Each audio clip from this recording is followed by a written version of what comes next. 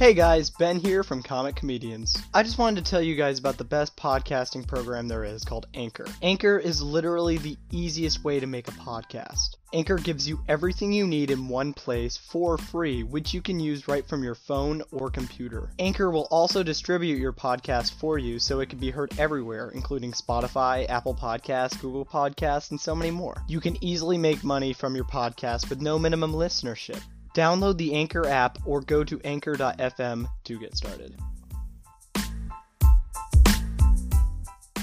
Hello everybody, my name is Ben Schubert from Comic Comedians, and today we are going to be talking about the movie The Lion King. This is the new live-action movie. Today my guests are my brother James and his girlfriend Colleen. Hi. Hello. And let's just talk about, let's just jump right in. Let's talk about what were you guys' favorite parts? Definitely have to say Timon and Pumbaa. They were the funniest. They had the original jokes. And then I like the effects as well. I love the Timon and Pumbaa, especially the actors casted for them. I know Seth Rogen was casted as Pumbaa, which I thought was perfect. Billy, his name, was cast as Timon. It was like Billy something. Let me look it up. I thought the music was really good, and I agree Timon and Pumbaa, in my mind, made that movie. Right. Billy Eichner. Eichner, yeah. Yeah.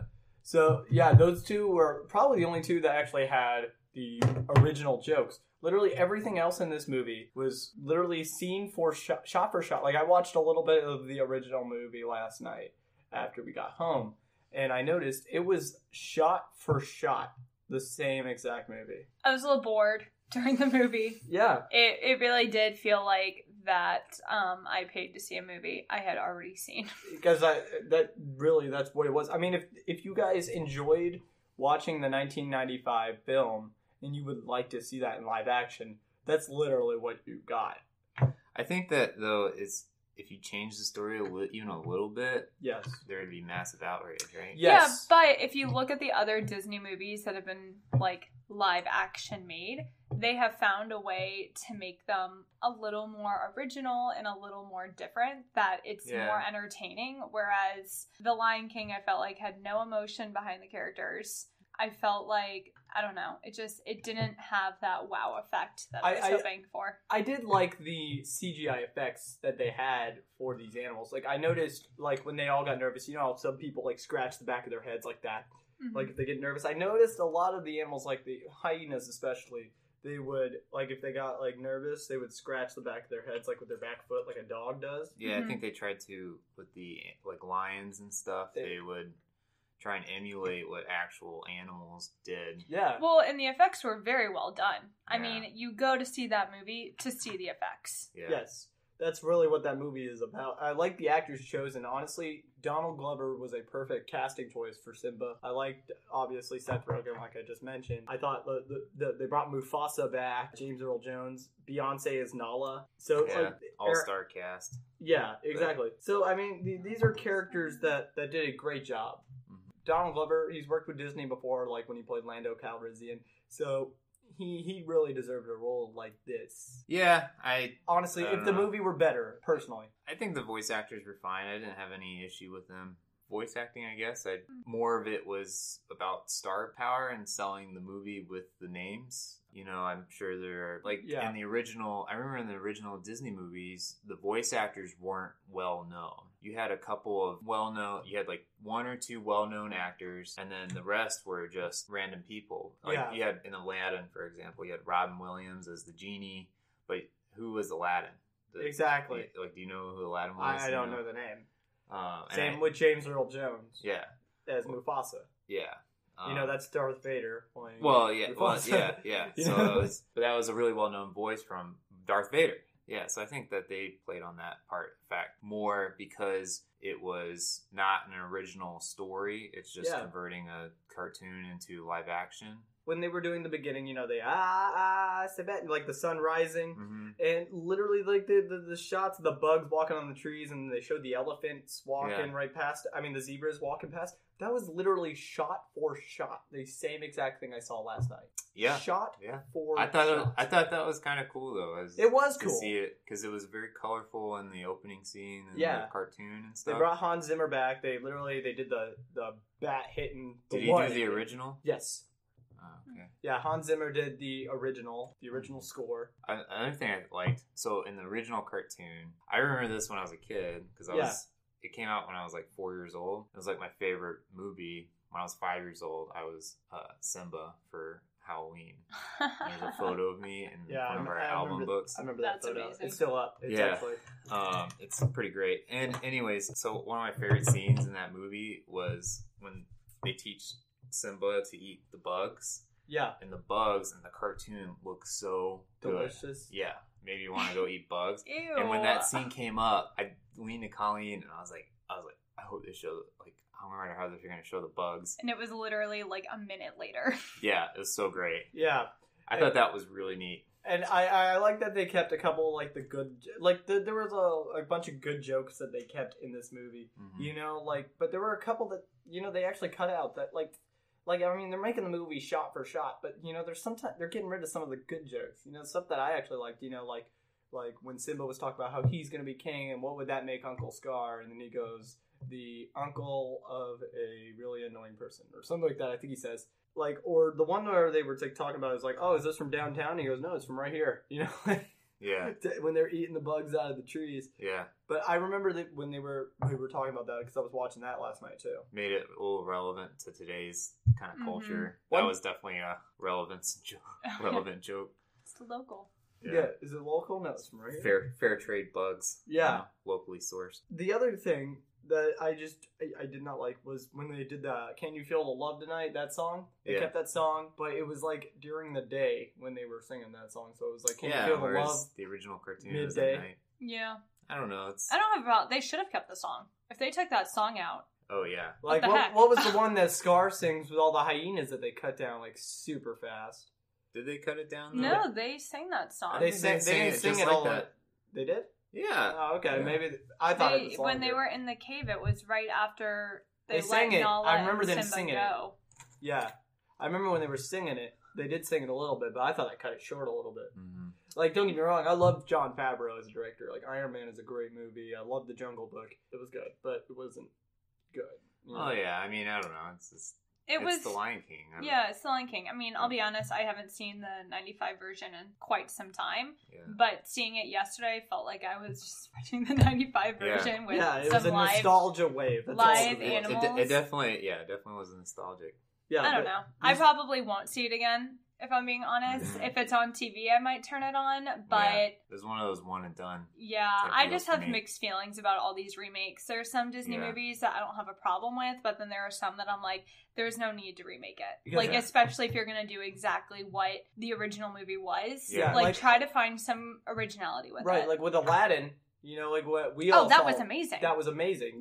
It was the same story, but it also had its own twists and turns, like with the genie being married and having his own little side story. Well, and they definitely had more of, again, like with today's culture, more of the women empowerment and the confidence in that role and stuff like that. And I like the African American cast. Oh, it was amazing. Yeah.